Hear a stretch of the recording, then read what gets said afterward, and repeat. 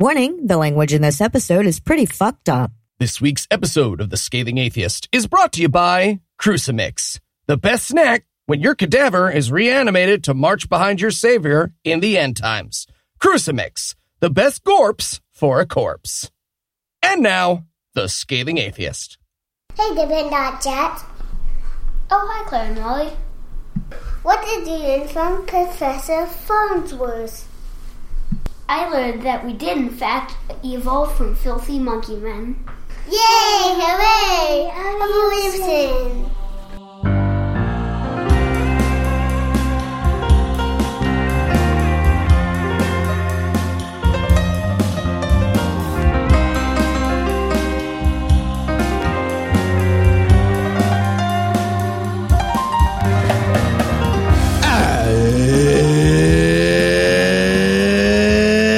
Thursday, 2020. It's January 2nd. And it's Swiss Cheese Day. The holiest of holies. There we go. I'm No Illusions. I'm Eli Bosnick. I'm Heath Enright. And from Aaron Burrs, New Jersey, Cincinnati Swing State, and Good Husband, Georgia, this is The Scathing Atheist. On this week's episode, Rudy Giuliani rates Jews on a scale from George Soros to Mel Brooks. Based on that scale, 90% of Jewish people are not Jewish people. And Tom and Cecil from Cognitive Dissonance will be here to not be Jewish people either. But first, the diatribe.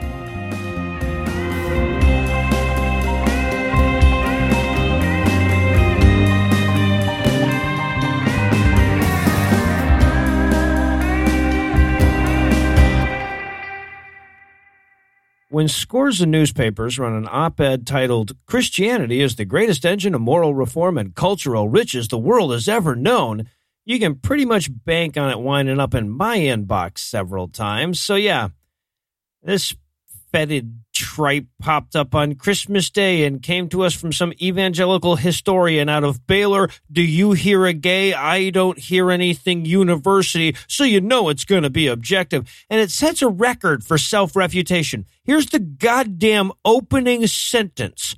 Quote, "Often media outlets, it seems, are uninterested in religion, especially Christianity, except when it's connected to scandals and electoral controversies," end quote. Said the article in several media outlets with no subject other than "Boy, is Christianity awesome," and a title that's just a verbose way of saying Christianity is the best of the religions. Are you fucking kidding me? First of all, how the fuck is anybody going to present themselves as an authority on moral reform when they're collecting their paycheck from an institution dedicated to ironing out the persistent bend in the moral universe's arc? But secondly, and more importantly, the fuck it is! This is a claim you've got to trudge through a lot if you read much history. Basically, the argument goes like this. If you use the morality of Western European nations as your measuring stick, Western European nations are the most moral nations. And because those nations were historically Christian, Christianity must be great at making nations moral. Now, it's tempting to dismiss this argument by pointing out some of the other things those nations have in common historically, right? Like maybe the moralizing force was the diatonic scale or the bubonic plague. But that skirts around their actual argument because you can't actually argue that Christianity, specifically the Roman Catholic brand, was a moralizing force in Western Europe throughout the modern history of the region. It's hard to argue that it was very good at doing that when you compare the morality of Western Europe when the Vatican was in charge to, I don't know, anywhere else in the goddamn world at that time, but it clearly did set the moral tone for the region for a lengthy period. Of course, if we accept the measure of morality that they're using here, you can't help but notice that the bull market on morality that we're experiencing now didn't start when we started being Christian. In fact, it actually started when we stopped. Right? The embrace of rationality that we shorthand as the Enlightenment is the genesis of whatever moral capital the West has to offer. What's more, the historians making this claim admit as much, but then they try to give Christianity credit anyway by saying that the Enlightenment couldn't have happened if the Christian worldview hadn't primed society and built an ethical skeleton the Enlightenment thinking could hang on. or some such bullshit. Now, that's audacious on its face, right? It's the, yeah, but I loosened the jar of historical accomplishments. But it's far worse when you consider that the movement we're talking about was literally defined by the extent to which people stopped listening to the goddamn church. It was an intellectual rebellion against what religion was selling, both the Catholics and the Lutherans. So, yeah, couldn't have done it without them, sure, but, I couldn't have quit smoking if it hadn't been for cigarettes. I'm still not tempted to give them a lot of the credit. But the worst thing, though, about this argument is that it mistakes homogeny for morality. I mean, your moral system may be the one that wins out in a democratic worldwide vote, but only because your continent had the best boats and the most coastline back in the day. The near universality of Western ethics is a byproduct of colonialism, not their innate superiority. If the Chinese had done it, historians would say the same shit about Confucianism or Buddhism or something. Because as it happens, stuff like, we should figure out a way to do this where we don't kill each other and stuff is just universal goals of society, not some secret fucking formula that Jesus gave us, right? Like, once the people of the world were knit together, some basic understanding of morals was bound to develop. It happened every other time multiple isolated groups of humans came together. The people who could throw the biggest dick on the scale at that point got to dictate a lot of it, and so mostly they won out, but they didn't always win. The very means by which they spread their morals was deemed immoral by the International Court of Public Opinion, and we eventually did away with colonialism. Or at least did away with openly bragging about it. And sure, historians can point to all kinds of influential historical thinkers in the field of ethics that were strongly influenced by their Christian faith, but since you can also point to influential thinkers in the field that have other religions or no religion at all, it would be fucking pointless. So when they make the claim to some kind of unique Christian morality, it's worth keeping in mind that, with apologies to Voltaire, it's not unique, it's not Christian, and it's not morality. They're talking about your Jesus. We interrupt this broadcast and bring you a special news bulletin. Joining me for headlines tonight are old acquaintances Heath Enright and Eli Bosnick. Fellas, are you ready to be brought to mind? I mean, if anyone was ever here because we're here, because we're here, because we're here, it's me and Heath. Ringing in the new year with World War I trench song deep cuts. Nailing it. Thank you. Wow. We're here because we're here because... You guys aren't going to jump in? No. We're here because we're here. In our lead story tonight, fuck you guys. Song's a lot longer than you remembered it being, huh? Hard to do just a couple of parts of that bad boy. Because lead story tonight. In I Need a Jew, Liani news. Oh, God. During an interview with New York Magazine last week, Donald Trump's Penguin lawyer, Rudy Giuliani, claimed that he's, quote, more Jewish than George Soros. I love Penguin Rudolph so much. Giuliani. Yeah, right. The Italian-American Catholic has a scale in his mind about the extent to which people are Jewish, like on a spectrum of Judaism. And he thinks he has more Jewish units than literal units. Thank you, Eli Bosnick. Rudolph Giuliani thinks he has more units than literal Holocaust survivor George Soros. I mean, looks like we got to settle this with an old-fashioned Jew-off. First event, schwitzing, go. Yeah. Actually, I'm pretty sure Rudy could nail that one. Yeah. So maybe a different first round. So apparently, this whole thing is based on the idea that your level of Judaism is determined by how much you agree with Donald Trump on Israel. It's not a great metric, but that's Giuliani's metric. Jewishness seems more accurate. Right. We're going to have one. Yeah, so here's the thing. George Soros doesn't agree with Palestinian apartheid as practiced by Benjamin Netanyahu. So you subtract that from Soros's being a Jewish person and you get his final Judaism score, which is apparently medium amounts of Jewish. And Giuliani is more in the medium well range in his head. So hey, there you go. Careful, Heath. Trump will cover him in ketchup. I will not be careful. So here's the exact words from Giuliani. Quote, "Don't tell me I'm anti-Semitic if I oppose him." Apparently the guy from New York Magazine was about to do that. I don't know. Hard to say, but that's how he started. I mean, I feel like "don't tell me I'm anti-Semitic" is like a reflex preface to Trump surrogates at this point. Yeah. And the world's most Jewish Catholic continued, "Soros is hardly a Jew. I'm more of a Jew than Soros is. I probably know more about. He doesn't go to church. He doesn't go to religion synagogue." Giuliani is one of those people who attends a church religion synagogue. Yeah. One of those Jewish people. And continuing the quote, "Soros doesn't support Israel. He's an enemy of Israel. He's elected 8 anarchist DAs in the United States." What? End quote. He doesn't have candles. I have candles. You want to talk secret gold? I have secret gold. Wait.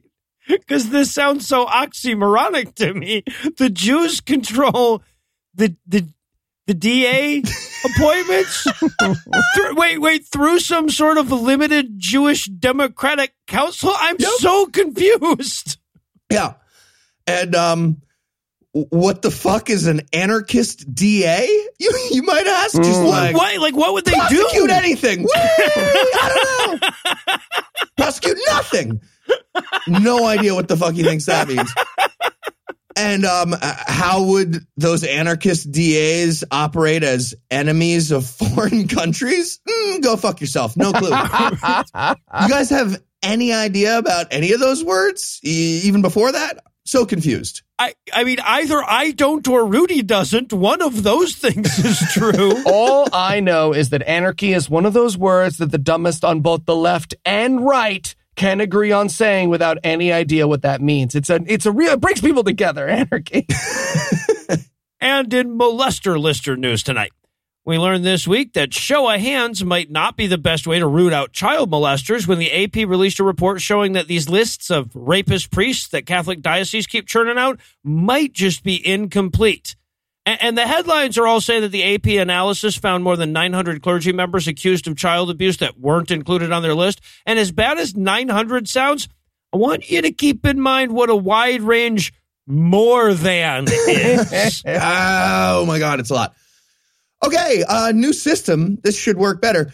If you're a priest, you are under arrest now. Sure, yeah, right. There you go. We'll figure out which fucking 3 of you are not child molesters. I feel like that's a simpler system. Honestly, I feel like based on current laws, being a priest is probable cause, is it not? Like, I feel like you could pull them out of the car. You know what they say? If you want to make an omelet, you shouldn't have fucked so many kids. Yeah, that's right. Exactly. That is what they say. So basically, all the AP did is check the list that these dioceses have put out against other publicly available documents. Someone in the Vatican's just like, what do you mean there's other publicly available documents? Yeah, right. Oh, well, look, there's a group called bishopaccountability.org that has a far more thorough list than the ones these Catholic officials are presenting. And between that website, bankruptcy documents, lawsuits, settlement information, grand jury reports, and media accounts, they could point to more than 900 people who the Catholic Church seemed to have forgotten to include. Jesus Christ. We're basically doing the kindergarten teacher thing. Being like, all right, everyone close their eyes, and if all the molester priests are on my desk when we open them up, we'll call it a day. What the fuck? And I should be clear here that, yes, reasonable people could disagree about what the word credibly means when we're talking about people who are credibly accused of something, but I also should be clear that these are not cases like this. No, they are not. Okay, one example the AP gives is Richard J. Poster, who, quote, served time for possessing child pornography, violated his probation by having contact with children, admitted masturbating in the bushes near a church school, and in 2005 was put on a sex offender registry, end quote. And yet that guy was only added to the church's official list when the Associated Press asked why the fuck he wasn't already on it. Okay, eyes are still closed, but anyone who rhymes with Pritchard Schmoster needs to come sit on the desk. Yeah, right. Okay, you know what? Nobody closed their eyes ever, or a priest will fuck you, apparently. So let's not. Yeah, right. Yeah, if we've learned Zyklus is a anything. bad system. Yeah. Richard, you're under arrest. And look, I know it comes as no surprise that the Catholic Church has been less than forthcoming about how many of them rape kids, but predictability shouldn't temper our outrage. And for fuck's sake, at least they should be trying harder than this, right? Like, I know that nobody in this fucking country is going to hold a religion accountable for a thing, but they should at least act like that's a possibility. For my sake, just go through the fucking motions. I'm just saying that as much as the Catholic Church hates the idea of coming clean on this, some kid in France found a solution they're going to like even less. Hashtag not all heroes wear capes. Okay, no. And in Look Who's Caucusing news tonight, you know, what with 2019 being a constant stream of horrible things Trump and his cronies said and did, I think we all deserve a little bit of good news in the new year, don't you? Well, luckily, this week we got an adorable story out of Whitehall, Texas, where they just elected 7-month-old Charlie McMillan America's youngest mayor. Literally happened. Oh, yeah, but I feel like the Buttigieg campaign engineered this so he wouldn't be the least experienced one anymore. So. Not that we need an explanation for a baby mayor in 2020, because who fucking cares anymore? But just in case you were curious, Charlie's election is the result of a fundraiser for the Whitehall Volunteer Fire Department, and Charlie's parents were the highest bidder. Oh, so like normal elections, but like way more honest, actually. Yeah. Well, no, they only let Americans bid. Oh, all right. Other Yeah, than that. Yeah. So Charlie's campaign was adorable. His campaign slogan, Make America Kind Again. And he even had his own customized swearing in, which went, quote, I, William Charles McMillan, do solemnly promise that I will faithfully execute the office of Mayor of Whitehall and will, to the best of my ability, be kind to everyone on the playground, promote life, adoption, and good, clean country living, pave all gravel roads, take cookies to the volunteer fire department, catch the biggest catfish, and preserve, protect, and defend the community of Whitehall. So help me, Mom and Dad. Okay. So I know they snuck some pro-life propaganda in there. Yeah. But I'm even more concerned about this enormous catfish demon that's terrorizing this little town. And why would they send little Willie after it, right? A 7-month-old is going to catch a giant cat, like wrestle it out of a pond? What is happening? Yeah. So as Heath pointed out, you might have caught that little acknowledgement of life there in his cutesy bootsy swearing in speech. But that's not all. When you click on Charlie's website, there are multiple links to crisis pregnancy centers. Oh, fuck this. Right, which for those of you who are unfamiliar are fake Planned Parenthoods set up by Christians where they literally dress up in scrubs and lie to you about abortion. And the deeper you look into this website, the scarier it gets. On the page about Charlie's platform, the first item is, surprise, supplies, life, supported by a Bible quote, and the last item is a love of America and her flag, end quote. I know it'll like feel weird, but we should totally air an attack ad. Yes, I'm in. You had me at we should totally. So, in conclusion, America's youngest mayor is an anti-abortion psyop meant to trick teenagers into fake doctors' offices so they can scare them out of medical care. Welcome to 2020, motherfuckers. Nobody's coming to save us. Tim Ryan. Tim Ryan. And in lubing the wheels of justice news tonight, when Cardinal Theodore McCarrick was defrocked amid rampant allegations of child sex abuse in 2018, a lot of people came out and said, yeah, good on you, Vatican, but here's a letter I sent to you warning about this shit in 2004. Like, a lot of people did that. And that led many to ask why the Vatican sat on those reports for so long. I mean, nobody on this show asked, but people. Well, yeah, right. Until now, we've all kind of assumed that it was because the Vatican has a standing policy of not giving a fuck about which kids they did and didn't rape. But it turns out there might have been more to it than that. According to financial records obtained by the Scathing Atheist via the investigative report about them in the Washington Post. Okay, sure. McCarrick had been using church money to pay off all his would-be inquisitors for the better part of 2 decades. Oh. Oh, hey, but that's okay. He didn't use any of the money your sweet grandma who loves gay people puts in the box every Sunday. 1 second. This just in. Yes, he did. And your grandma has more verifiable ties to child trafficking than Prince Andrew. There you go. Yes. That's right. Your grandmother murdered Jeffrey Epstein. That's in the Washington Post. That's a real news source. Your grandma murdered Jeffrey Epstein. Yes, she You did. heard it here at the Scathing Atheist via the Washington Post. So apparently, And Andrew Torres. one of the perks of McGarrick's Post was sole discretion over a little-known fund called the Archbishop's Special Fund, which he could raise money for, then spend on whatever the fuck he wanted. Nobody was checking. It was all tax exempt. And apparently, among the many things he elected to spend that free money on were large cash payments to all the higher-ups in the Vatican that decided whether or not to investigate him. Oh, not the victims? I thought you were going to say No, victims.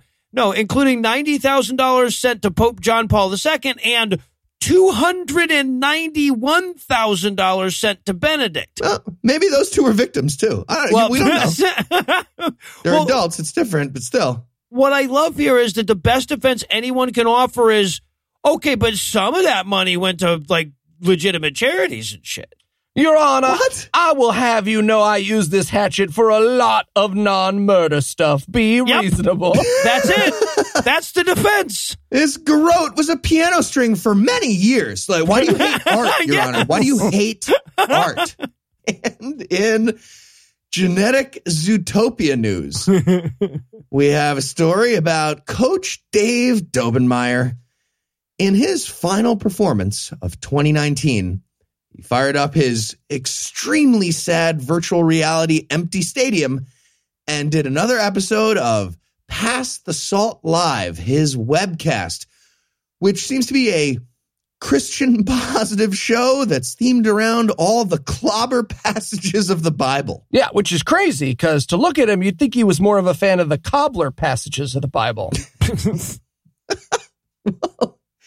He seems to think that the endorsements of, rape, slavery, murder, racial segregation, those are Christianity clobbering all the other worldviews because those are great.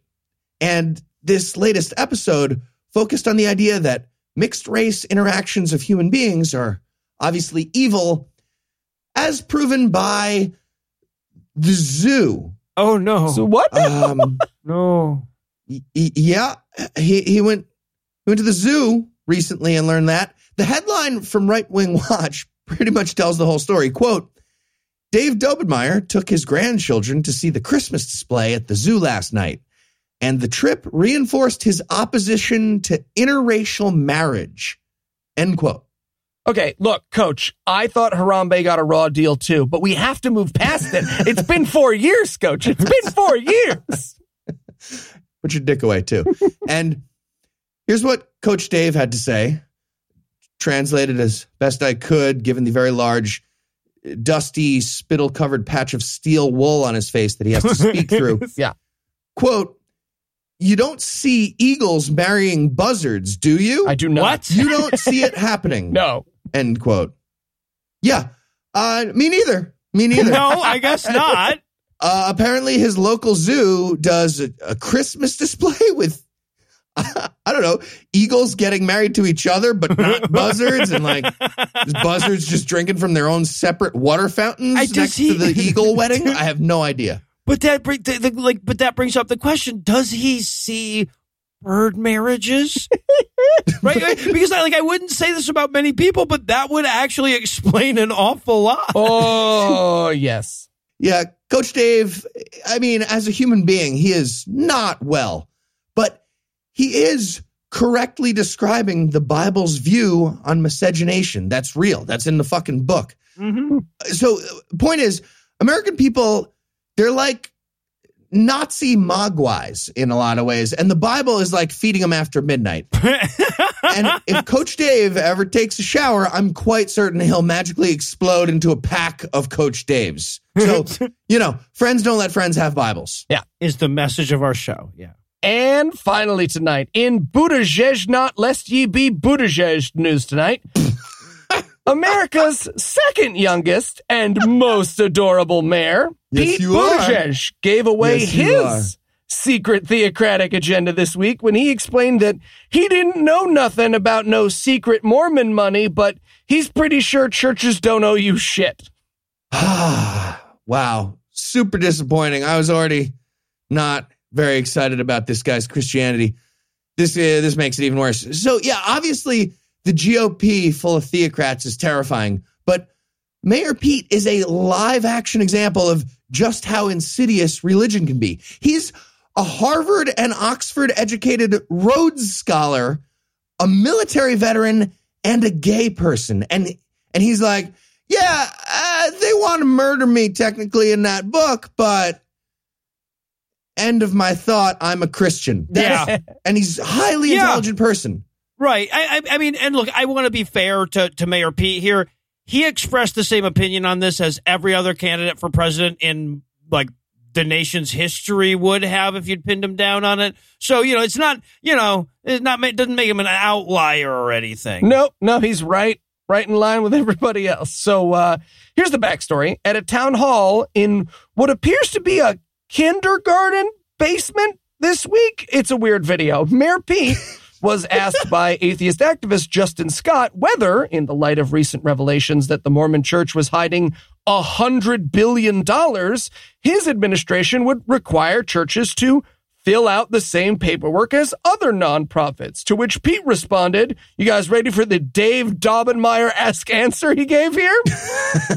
Quote, so, not being very familiar with the case that you're describing and supporting, as I do, the tax-exempt status of churches, I would also say that anytime you have practices, whether they are political practices or profit-making practices or anything else that is outside of the realm of why that tax-protected status exists, then it is very important that there be the right level of accountability, transparency, and responsibility, and compliance. Hey, you just said 4 words that basically mean the exact same thing here. Are you stalling? You're stalling. You're stalling while you find a way to say 5 minutes of nothing? Just Laws answer. Are many things. What the fuck are you talking about? You're at 4:30, by the way. Is it what it is by any chance? You want to close it out with something real important and substantive? Yes, continuing. It is what it is. Please don't jump ahead of me. Continuing my quote. Weird segue into myself. 4:45, by the way. So again, real quote. And that will be an important part, without any regard to any individual organization's beliefs, of how enforcement works and the IRS under my administration. 5, nailed it. Bing, bing, bing. Yeah. Right. So Justin followed up with a much nicer version of fucking what than I would have, and specifically asked if Buttigieg would make churches fill out those forms, to which Pete responded in a startling moment of clarity, quote, I don't regard churches as being the same as other nonprofits, end quote. Yeah, we can't be forcing churches to spend money on basic transparency paperwork. They need that money to buy airplanes in Hollywood. Are you serious? All right, like, I don't want to sound like the Mayor Pete apologist, but of fucking course he sent that. Like, a dude basically says, hey, man, here's a live grenade. Would you like to wrap your presidential aspirations around it? No? Boo. I would like him to. I would like him to. Well, yeah. I would also like him to. So just a reminder, because it's the new year, and I haven't gotten to say this for weeks, all churches are bad. All of them, even the one Mayor Pete doesn't go to. And with the obligatory, but I'll still enthusiastically support him if he wins the primary tacked on at the end of that, we're going to close the headlines for the night. Heath, Eli, thanks as always. Jumanji. And when we come back, we'll bring in the closers. Giuliani.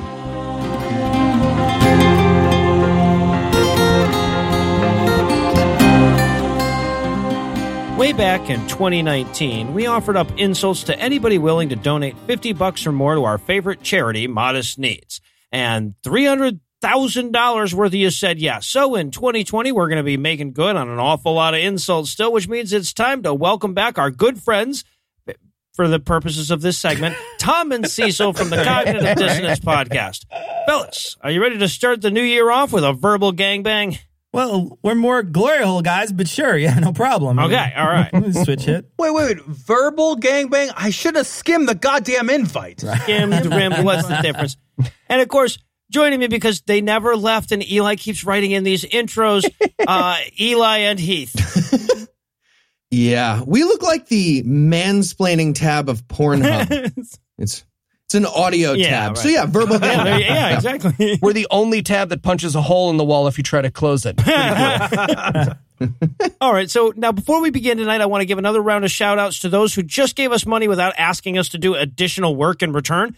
So huge thanks to Eric, James, Linda, Jennifer, Mark, Tim Robertson, Gene from Vermont, Other James, Ray, Denny, Amy, Joe, Rhiannon, Derek, Tom, Lee, David, Shane, Diana, Eleanor, Rick, Kevin, who gave us $500 just for the fuck of it, and Steven. All right, let's get to it. Hi, Jeannie from Vermont. Oh, is it Jeannie? Jeannie's awesome. I'm sorry. Yeah. All right. Heath, this first one's for you. Kevin would like a roast for the owner of Oberweis Dairy and Illinois GOP State Senator Jim Oberweis. Wow, good pick. Jim Oberweis. You look like a preemie with Benjamin Button disease. like a crack baby boomer. Except instead of white powder, your mom was addicted to white power. You are gross. You look like Don Rickles described Don Rickles at a roast. All right, and Eli, Justin would like a roast for his mother-in-law, Linnea, I think is the pronunciation. Ooh, yeah. Linnea looks like the Faces of Meth poster for an American Girl doll. She looks like Dolly Parton's going to open up her pod and kill her with a flamethrower. She looks like someone messed up Amy Sedaris's funeral makeup. Love Amy Sedaris. All right, so Cecil, Kevin would like a roast for the online personality Sips. Oh, you mean Cheat Day Keanu Reeves starring in his plus-size movie John Thick? You're the only streamer who superimposes his head in the lower right screen, and it's so huge it still blats out like 40% of the HUD. I'm glad I watched this guy loudly narrate his thought process as he played Portal 2. Can you imagine this guy having sex? Of course you can't. He can't either. So. He can't either. Okay, Noah, this one's for you. Sinjin would like a roast for their incubator? Yeah, email made it pretty clear that there's a lot of echoey silence around Mother's Day in the family, because in addition to looking like Barney Rubble snapped and wore Betty as a Buffalo Bill-style skin suit, Jesus. She's also apparently a horrible bitch in every possible way. She's like Tara Westover's parents, but without the decency to catch on fire. But there you go.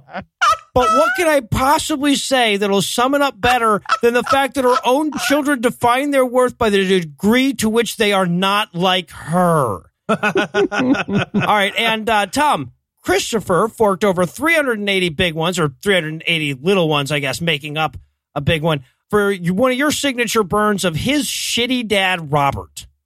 All right. Christopher, your dad is not an enlightened centrist. That's not a thing. Well, I don't know, maybe it's a thing, but it's not a good thing. You can't be enlightened and still straddle the middle. That's not enlightened. That's cowardly. But worse, it's boring, and it's very proudly branding yourself with your boring label.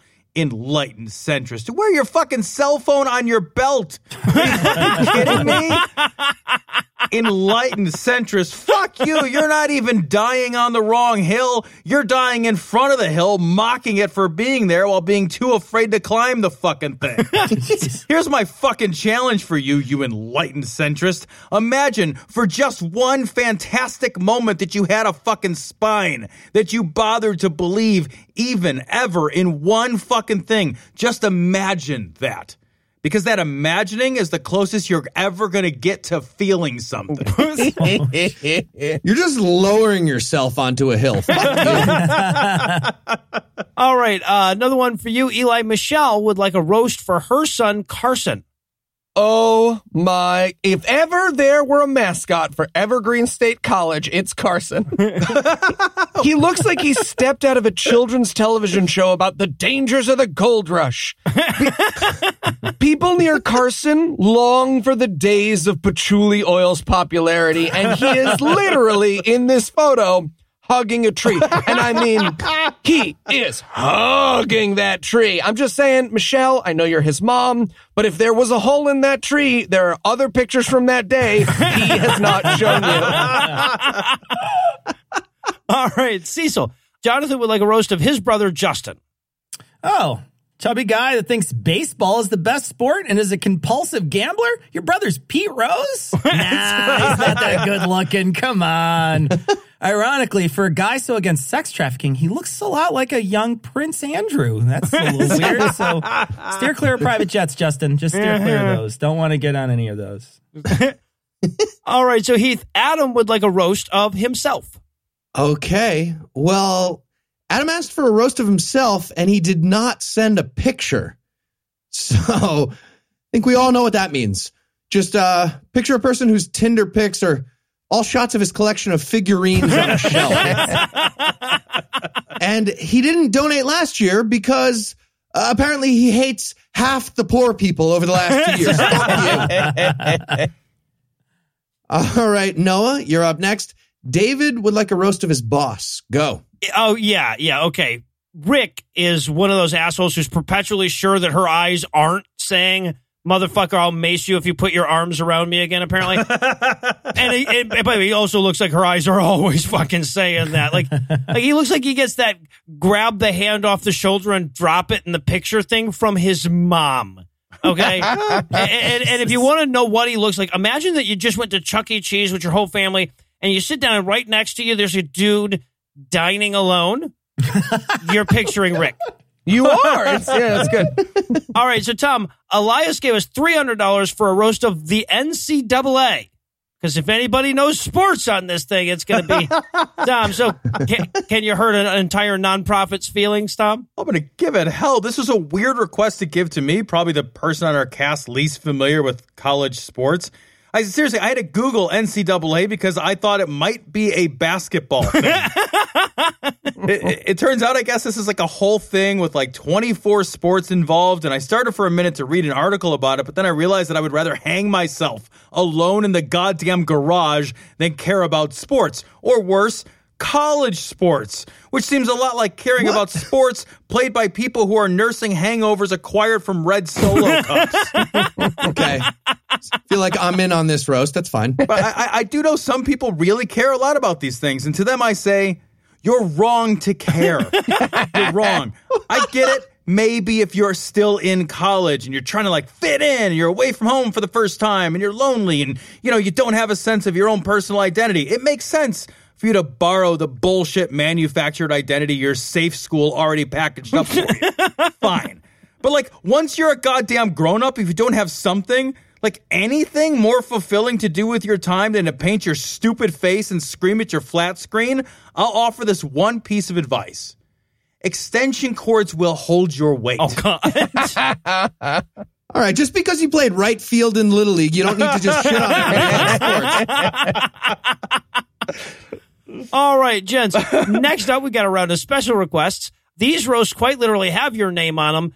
Sean, Paul, and Victoria would like a roast for their dog, Henry. God damn it. We're not doing... By Eli as Melania. Oh, whatever. Good. Settling. It's fine. I'm so confused. What's happening? And I just got to say, Henry is the cutest dog we've ever had to roast. This is a challenge. Just do the thing. Do the roast. Okay. It's you this time. All right. Oh, hey there, Henry. You look great. In my home country, we would juice your ears for choose. But I'm glad you live here in America. So unlike in my homeland, Jew and colorblind people get to live. Henry, I offer to make you a presidential dog. But I'm pretty sure Sarah Huckabee Sanders would eat you like a cheese plane. I want a cheese plane. Mrs. Trump, you're supposed to roast the dog. But you said you don't roast dogs here. It means say a mean thing. Oh, okay. Henry, you look like Shiloh's trophy husband. Well done. This could have been better. All right, Heath. Settling. Holy Father kicked us $200 for you to insult the worst Manhattan. They have included a picture. This is the worst Manhattan they've ever had. This is gross. This does not deserve to be even called a Manhattan. This is a downtown Chicago. This is a Staten Island iced tea at best. It is rough. Like, I think they got the ingredients right. Like, kind of. I see rye, vermouth, and bitters there. But instead of cherries, it looks like a jar of, I think, cherry substitute powder, like a non-dairy creamer thing. What? Like the dude making a Manhattan White Russian. So, you know what? Let's call it a Donald Trump. A Manhattan White Russian. It looks like the bartender just got scolded by his mom and had to make this Manhattan like an angry child. Just like, okay. All right. Noah, one for you. Liam gave us $512 for you to insult his cat, Michael. Oh my God, this fat bastard looks like he's wearing a pumpkin. He does. Right? Like if Liam had just carved holes for the arms and legs and the head and the tail and shit and just stuffed this motherfucker into a gourd like Peter Pumpkin Eater, its general shape would make sense. God, it's like Morris's little brother that started mainlining that shit when the 9 Lives money rolled in. All right, Cecil, some weird guy named Lou, no idea who that is, would like a roast of Thanksgiving with the Cicerello family. Okay, well, it's a pretty easy job. I mean, 2 of them are already cremated, so the roast is half done. Oh, God. Dust your hands off. Just dust your hands off, guys. Literally dust your hands off because they are dust right now. So, yeah. Okay, Thanksgiving with my family. Okay. Fuck. Used to go something like this. Oh, hi, Dad.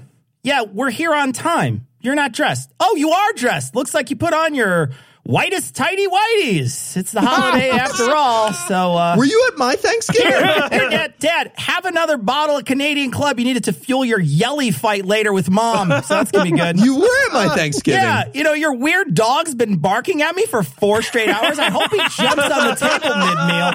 That'd be great. Just pass the gravy around him. We'll just stay there. We'll just pass the gravy to each other around there. So, Merry Christmas, everybody. All right, well, we're all amped up and ramped up, so it's time, I guess, for another Spightening round.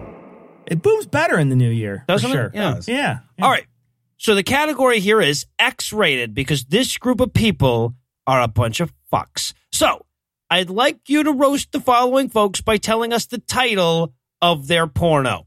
Let's start with Christina's ex, Michael. Michael is a piece of shit who should get eaten by bears. What? Correct. What would You're not doing. we're doing a spiting round. The thing. Sorry, had to be said. Okay, how about jerking off to me jerking off to me jerking off? Do it in a fun house. All right, how about Fox's ex, Cat? All right, I got this one. She looks like she's about to go to a party and pretend to be a Shakespeare scholar. And that's not great because Eli also looks like and is that. And, her porno is obviously 2 girls, 1 couplet. Amazing. All right, how about Melissa's ex, Tim? Okay, so from what I read, Tim is the kind of guy who tells ridiculous lies that can't possibly be true. So his porno, let's see, something about Tim that can't possibly be true. How about Orgasms by Tim? Or Tim's totally normal penis. All right, and I'll take Jen's ex-husband, Toby. How about Baby Got Back Child Support? Oh, shit. Also, on a personal note, fuck you, Toby. Just fuck you, man. How about Laura's ex, Armando? Okay, all right, let me do this one. So this guy abandoned Laura the day she got surgery on both feet. So take this foot job and shove it, I guess. Nice, yeah. But after reading further, I'm going to go with Sex Traffic Jam 2, Prison Pedos. Oh, you know excellent, why. yeah. You know why. All right, gents, bonus round. We're still working with exes, but in the spirit of leaving behind old habits, I'd like to hear what the roasty in question's New Year's resolution is. And let's start with Ashley's ex-friend, Casey. All right. Casey's resolution is to cut back on the carrots that she's constantly gnawing on with her aggressive front tooth overbite. It's crazy. She also wants to cut back on being a rabbit. This is a rabbit turned into a person by magic. The front teeth are enormous. It's nuts. She looks like she's doing crowd control in riot gear with two shields that she always has. I don't know. Maybe join a phalanx. Right? You'd be perfect. You'd be all set. You can have two spears. All right. Eli, how about Lauren's ex-husband, Andrew? Oh, this one's easy. Andrew's New Year's resolution is to make it all the way through his new wife's writing without gouging out an eye. And let me tell you, based on his behind-the-music shaggy-do-looking face and the fact that I tried it and it is impossible, I do not think he'll manage. Why would you do that to me, Lauren? Why would you send me a sample of that woman's writing? I think about it all the time. I had a kidney stone this week, and it's the second worst thing that happened to me. All right, how about, this one needs to happen. How about ex-Australian rugby player Israel Follow? Okay. Fuck that guy. Awesome pick. As an anti-gay pastor, I'll pay a lot less attention to sweaty guys playing with balls for money and a lot more attention to sweaty guys playing with balls for pleasure. Oh, you went honest with it. I love it. All right, I'll take Catherine's ex-boyfriend, Jeff. Oh, God, I had so many things that Andrew crossed off, Catherine, on this. Based on what you told me in the email, there was so much stuff that Andrew said I cannot say about an attorney that works for the FBI.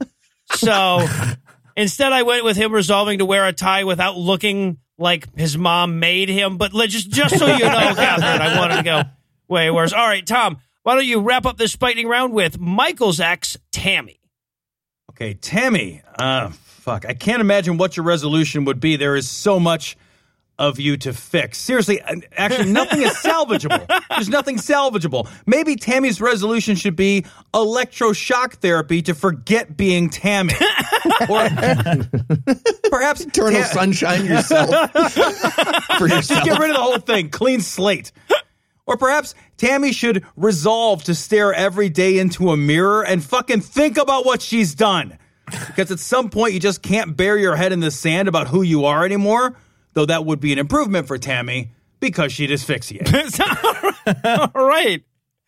Okay, so this last group of donors shelled out the big bucks, so let's give them the VIP treatment. First up, Cindy gave us $1,100 to roast abusers of the English language. Fan-fucking-tastic pick. Yeah, I don't know if she meant Eli specifically, but we're going to go with the concept in general, just in case. Do you like my use of Temesis just now with fan-fucking-tastic? Anyway, and by the way, yes, she literally meant Eli directly. Okay. The email specifically mentions your and your, lose and loose, and it's and it's. Oh, wow.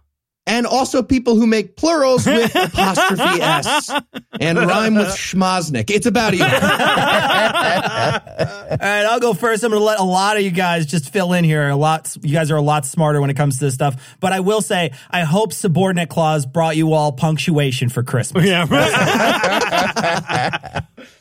All right, well, I personally could care less about the misuse of phrases. Literally. Because fuck people, language and the fact that we don't have to be told not to eat cardboard is what separates us from the fucking animals. And when you misuse loose to mean lose, and fucking you might as well be chewing on the side of a fucking box. Okay? All right, I would like to say... Oh, good. Yeah, go right ahead, Eli. Go. Thank you. Your turn. I would like to join you. Yeah, let's get you in there. You're going to roast on this part? Thought he'd skip this one, not going to lie. Eli's just punching himself in the face. For his roast. No, I can participate in this. I would like to say, fuck the people who act like the reason they don't know what a comma is because language is transformative. Yes, like, you're not Bell Hooks, you're Captain Hook, and Strunk and White is your crocodile. I love that he misspelled Strunk and White. Oh, God. I Googled it, and I clicked on it out of curiosity. God, I prayed for death. It was like, try not to blah, blah, blah, pip. Okay. Just for the record, Eli couldn't avoid saying what a comma is just now, first of all. Also, it's Strunk and White, not Struck and White. And speaking of style guides, use the goddamn Oxford comma. So most of those style guides agree, especially for American English. And even if they didn't, like some of the British guides, it's objectively a better system. Strunk and White, the Chicago Manual of Style, and the MLA Handbook have all recommended the Oxford comma since they started their publications as early as 1906. You've had plenty of time to adjust to this if you were from the 1800s. Also, the U.S. Government Printing Office, the American Psychological Association, and the American Medical Association say the same thing. Those are doctors. People could fucking die if you leave out the Oxford comma. The lack of an Oxford comma in a legal contract cost a dairy company in Maine $5 million because it made a sentence ambiguous in that contract. Lives and milk are at stake, people. What the fuck? And use the other commas correctly, too. A guy once got hanged because of a comma dispute. Get it right. And more generally, I'm calling for a full boycott on all the dating apps if you see someone mangling the language in any way, especially in their bio. They should not be breeding. Let's make the world a better place. Good Lord. Fuck. All right, look, I get it, though. The English language is hard. It is. It's confusing. It's full of complicated, contradictory idioms. We can't figure out if we need commas that we very clearly need. So I get that maybe learning English as a second language is fraught with problems and pitfalls. But if English is your first language, that almost certainly means that it is also very likely your only language. And if you can't be bothered to become proficient in using the one tool that you need to communicate to be truly known, then maybe, just maybe, it's not that nobody loves you. It's just that you are so inept at being known that you are unworthy of love. Good Lord. All right. Awesome. Well done, everybody. Next up, JD would like Tom and Cecil to roast Trump's newly funded Space Force. Space Force. You know, this is weird because we used to have a Space Force. We canceled it, but it's nice that we finally have a new challenger. Look, man. I am all for the Space Force if Lieutenant Bigley General Trump sinks his bone spurs into the side of a rocket like Major Kong from Doctor Strangelove. It'd be good to shift our attention to a different vacuum. The vacuum of space instead of just watching Trump suck down hamburgers like a cartoon elephant. All right. How about a all-in roast on behalf of Liam for TERFs? Fuck Harry Potter. Seriously, fuck Harry Potter. And fuck J.K. Rowling. You wrote one of the most beloved series of books of all time, all about the perils of bigotry towards an oppressed minority, and now you're retweeting bigots who want a bathroom bill for Hogwarts? Are you serious? Fuck is wrong with you? So what's the word for people who retweet bigots? Unoriginal bigots. That's right. Yeah. And by the way, the name of the wind is a better magical universe. They're all better magical universe. It's a great magical Yeah, universe. TERFs are like the Christian movie guest stars of social justice. You're just like, oh no, really? Dave Chappelle too?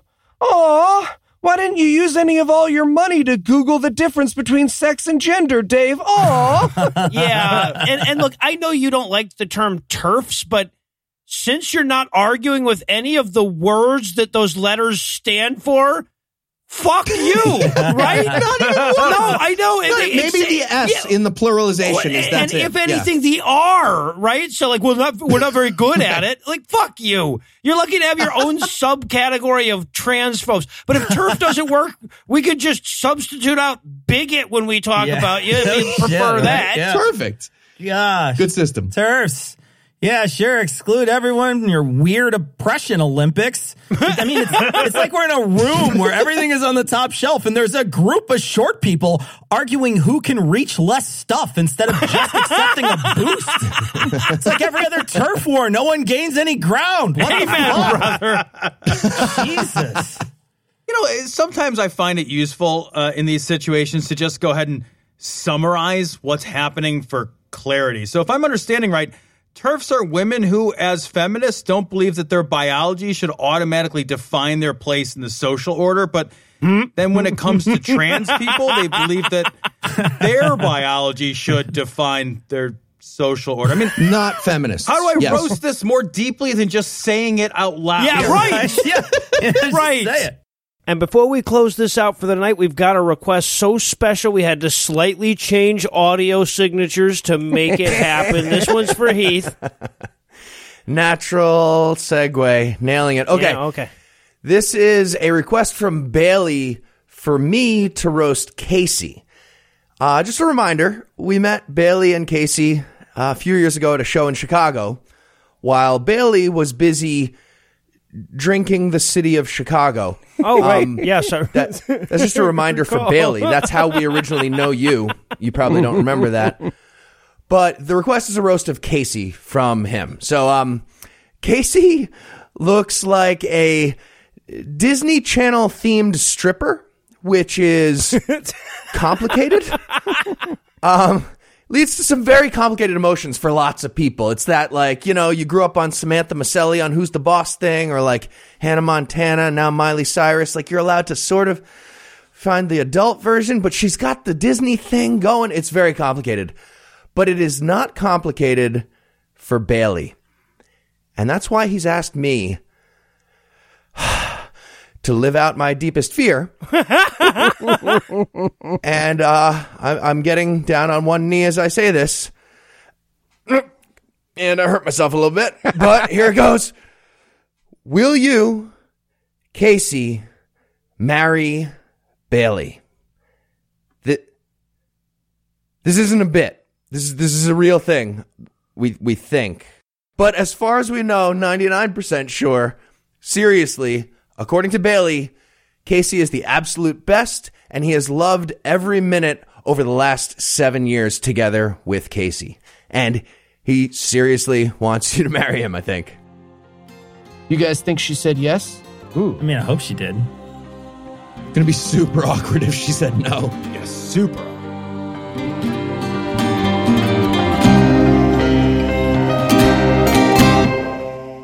Before we lay this episode down to sleep, I want to remind you to come out and see us in L.A. on Valentine's Day weekend for a live record of God Awful Movies. Check the show notes for a link to buy tickets and buy them quick. They will sell out. Anyway, that's all the blasphemy we've got for you tonight, but we'll be back in 10,022 minutes with more. If you can't wait that long, be on the lookout for a brand new episode of our sister show, The Skepticrat, debuting at 7 a.m. Eastern Time on Monday, an even newer episode of our sister show's Hot Friend, God Awful Movies, debuting at 7 a.m. Eastern on Tuesday, and an even newer episode of our half-sister show, Citation Needed, debuting at noon Eastern on Wednesday.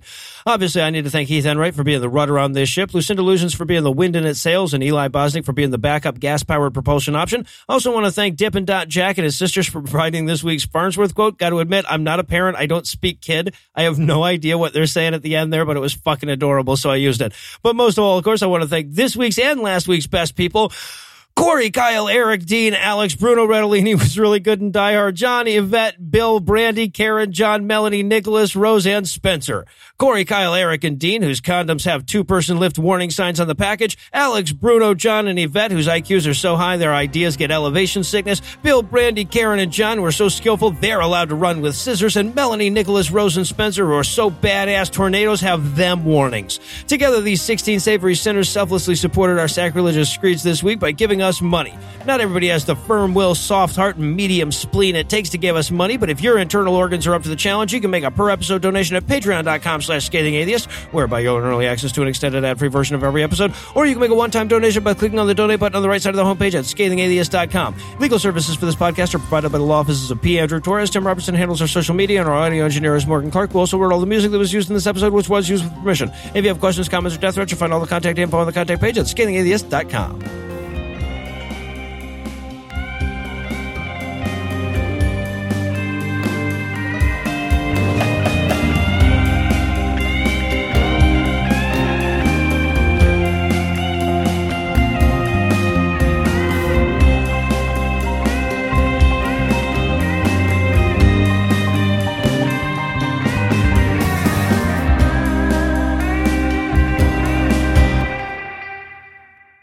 All right, Morgan, I got to tell you something hilarious. And the most Heath thing that ever happened, somebody had put in a request for Heath to do a proposal for their girlfriend at this point. I'll get to it. And he forgot to fucking do it. That's the most Heath thing that ever fucking happened.